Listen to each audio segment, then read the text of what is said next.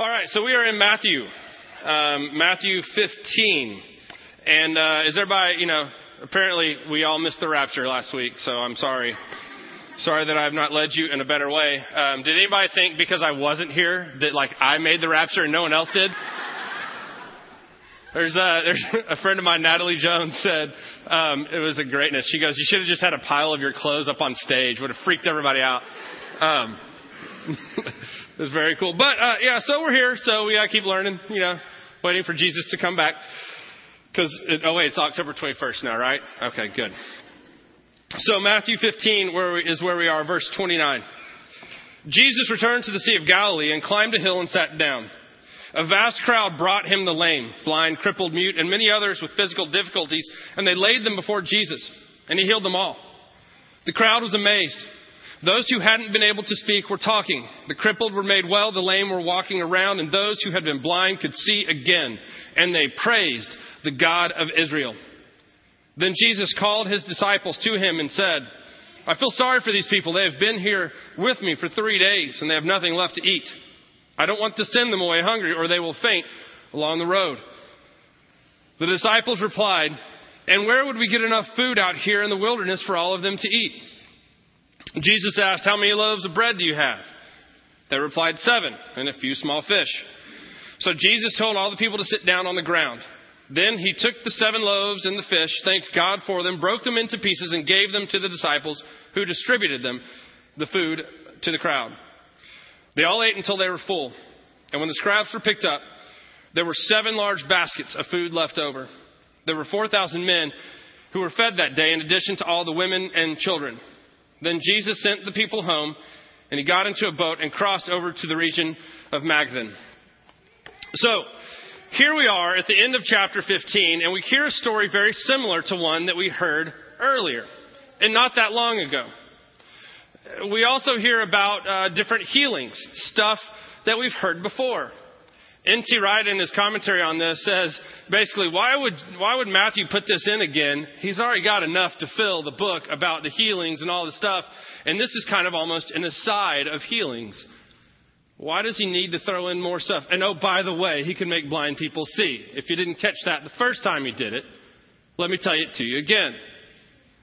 But I think there's something rabbinically styled teaching going on here.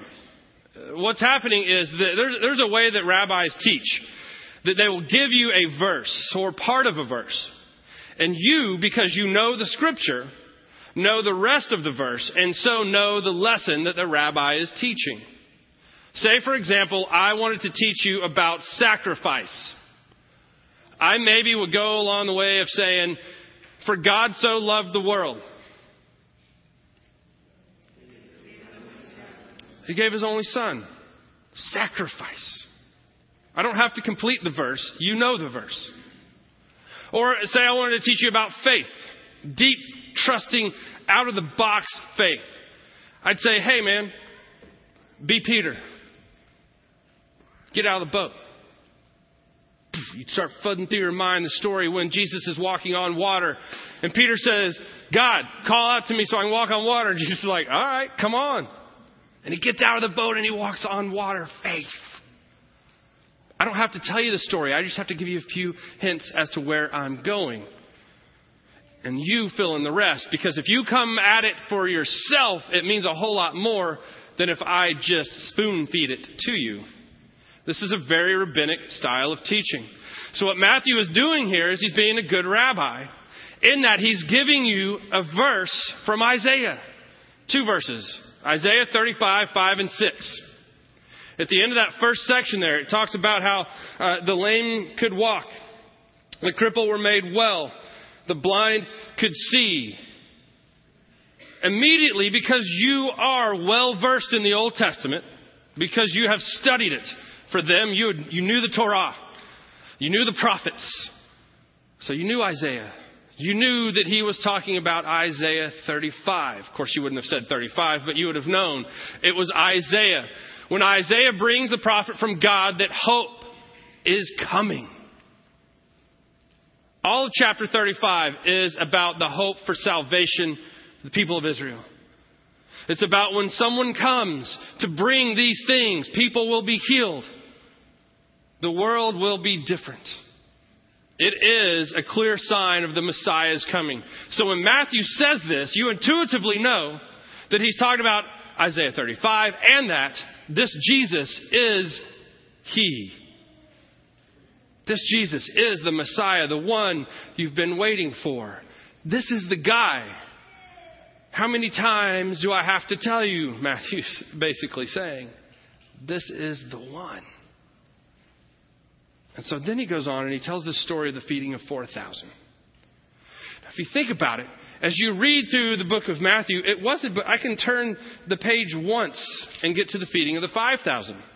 And let's be honest, feeding 5,000 people is a much bigger deal than feeding 4,000 people.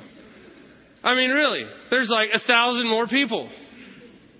Plus all the women and children.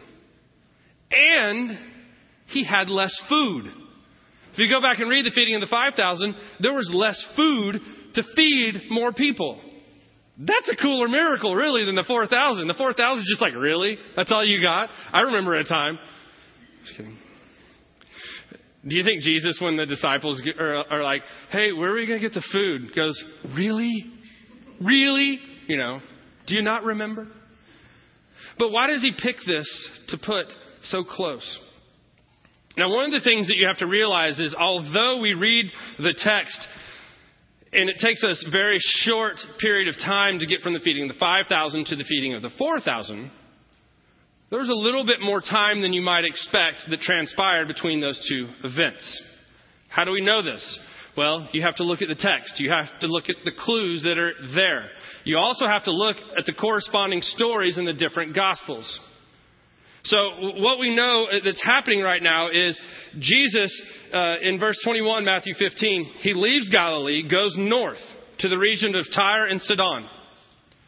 So Mark 7, if you flip over to Mark 7, this is the feeding of the 4,000. Jesus left Tyre, went to Sidon, and then back to the Sea of Galilee, on to the region known as the Decapolis. The 10 towns. This is a very Greek region. So, where Matthew is speaking about the feeding of the 4,000, this is what's going on. Jesus leaves to go to Tyre. He goes into Phoenicia. That's a long walk. You know, he wasn't by plane, wasn't by car. He was walking. There's a long journey. And then, in order to get to the Sea of Galilee, he goes north again to Sidon and then comes down. It's as if you were in San Antonio and it was Memorial Day weekend and you wanted to go to Port Aransas. You would first go to Austin, of course, because that is the quickest way in which to get to Port A, isn't it? From San Antonio, you go up to Austin and then come back down. Well, no, that's ridiculous. But this is what Jesus does. Jesus goes from San Antonio, he goes all the way up to Austin, and then he comes back down to Port A, to the Decapolis. Now, this probably took him many months. Another one of the clues that we can look at is when Jesus is feeding the 5,000, he tells them to sit down on the grass. The word is very clear that it's grass, to sit on the grass. The only time that there would have been grass around the Sea of Galilee is the springtime. So he goes off and he travels along. And then here at the feeding of the 4,000, when he tells them to sit down, he tells them to sit down on the ground. The Greek word he uses there is epitengene, which means ground or earth, dirt. It's a different time period. So many months have transpired. What happened in those 6 months, say? What happened in the time from when he fed the 5,000 to the 4,000? Well, we know a couple of things, but not a whole lot. What I can probably bet is that it was a very formative and beautiful time for the disciples. Getting to spend time with Jesus.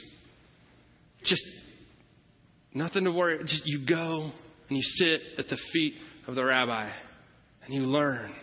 And you soak it in. And you become the people he intends you to be.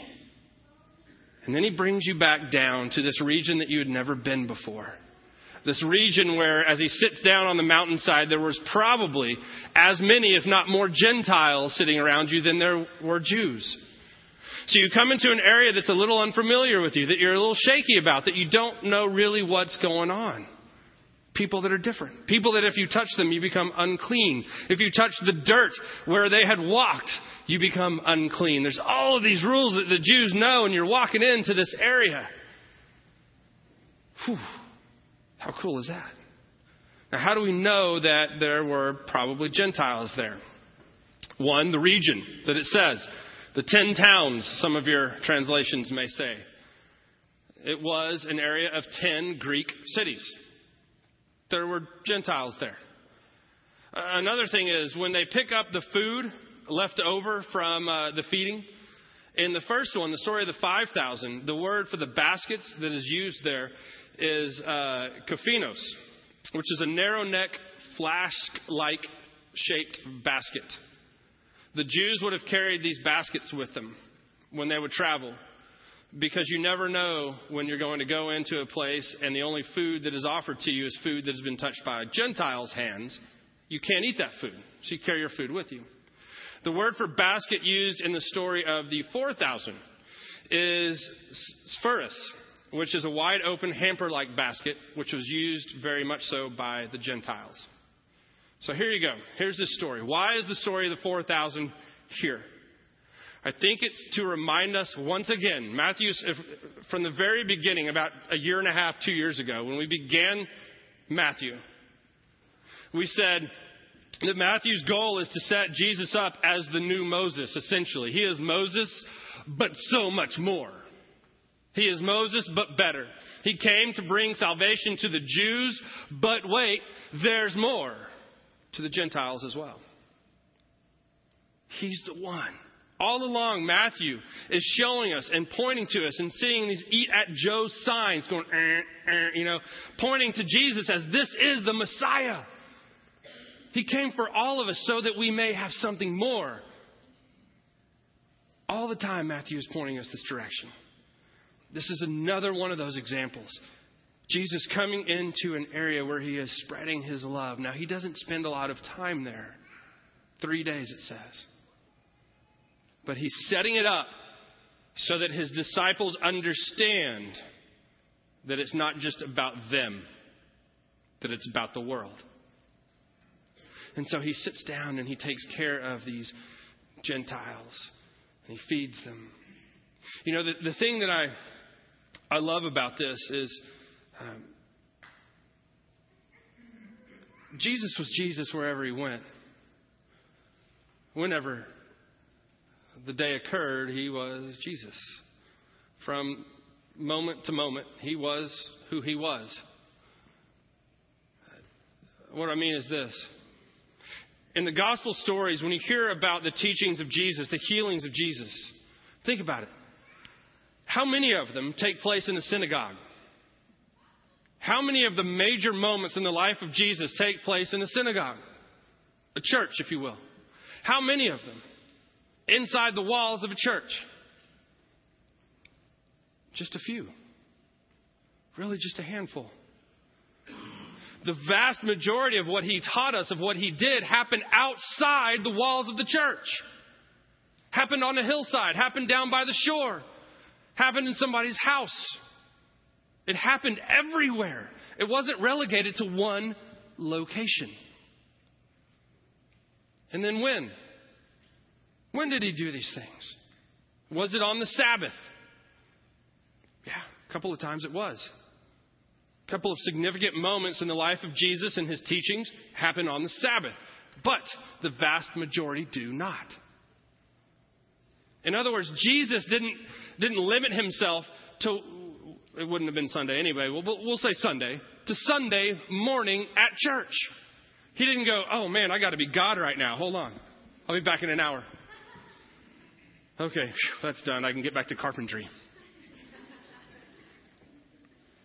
Somebody didn't walk alongside him on the road and say, you're the Messiah. I want to reach out and touch you and be healed. And he goes, oh, it's Tuesday. I don't give out healing till Sunday.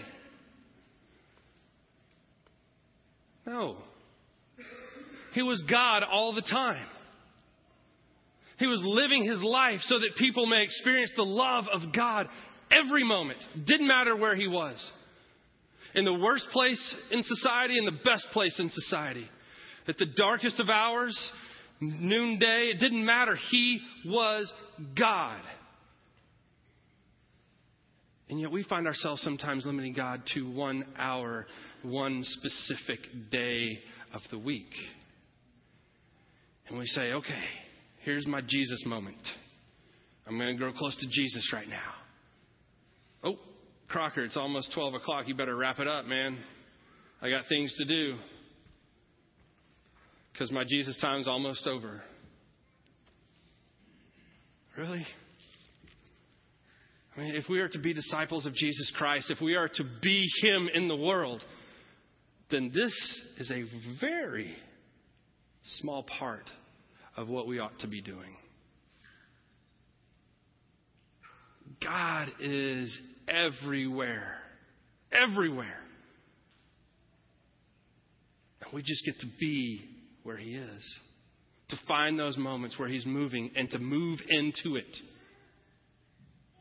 Corbin asked us last night as we were on the way home from some friends invited us to the lake, and we're on the way home in 35. And Saturday night, Memorial Day weekend, traffic was just humming along. And so, I mean, it was just like, it was horrendously painful. And so we're going along very slowly, and we go by there's a rest stop north of town. And Corbin's like, can you go over there? He's like looking for an exit, I like where your head's at, son, but no. I said, that's a rest area. What's a rest area? Well, it's where people go to rest. You take a break, and there's some diesel trucks lined up there. And Jenna said, well, you see those big trucks over there. Sometimes they take a nap. They'll pull over. They have a bed in the back of the truck, and they sleep, and they watch TV or whatever, and they take a break because they have to travel so much. And I want a bed. Well, you have a bed, son. It's at home. No, I want a bed right now. No. I want it now. And he just gets on this 3-year-old tantrum of he wants a bed and he wants it now. And I'm like, absolutely not. And then it moves on to, I want everything in the whole world. I'm like, how did we get from a mattress to like everything? But okay. And then he goes, and I want God to live at our house. And so Jenna looks at me and I look at her and I'm like, I don't know. I'm driving. Sounds like a mommy question to me. I want God to live at our house, and because we don't want him to live at the Spielhagens, just ours. They're not here, I can say that. So she walks him through. Well, God does live at our house, but God, lives everywhere. God's everywhere. Well, where do we see God? So Jenna goes into her. Well, we get to see God in these moments where we're all laughed because we had all just been giggling. And Gracie now, if you ask her what a cow says, she'll go, It's awesome. But, it's a big deal for us. So, we all moo down 35. It's great. And so we're doing that. And, Mommy sees God when Gracie moves and when we giggle as a family together, and we see God when people help us out, and she's going through all these moments, various places that we see God and we get to interact with God. And it's not just, never once did she mention Sunday morning. Never once. It was all about every moment of our life when we get to meet with God. So she's like, God's everywhere. God's with us here in the truck as we're going home. That's the thing.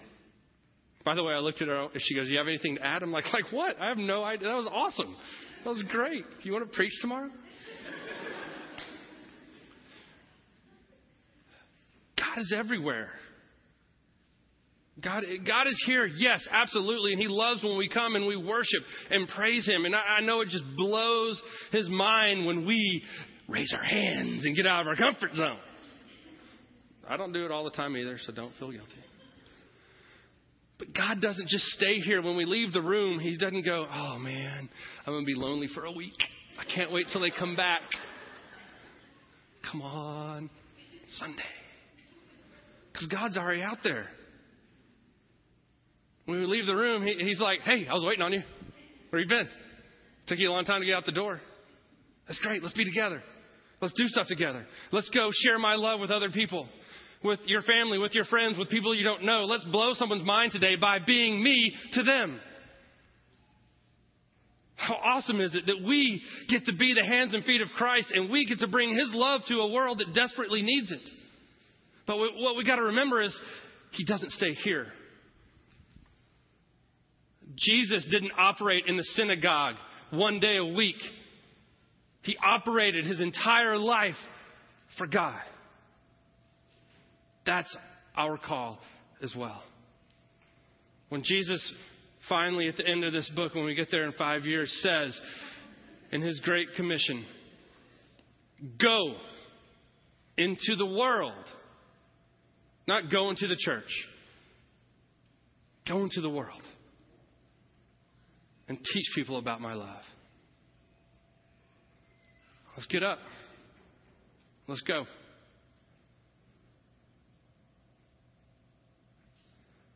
None of y'all are Jewish, because you would have been gone by now. Let us pray.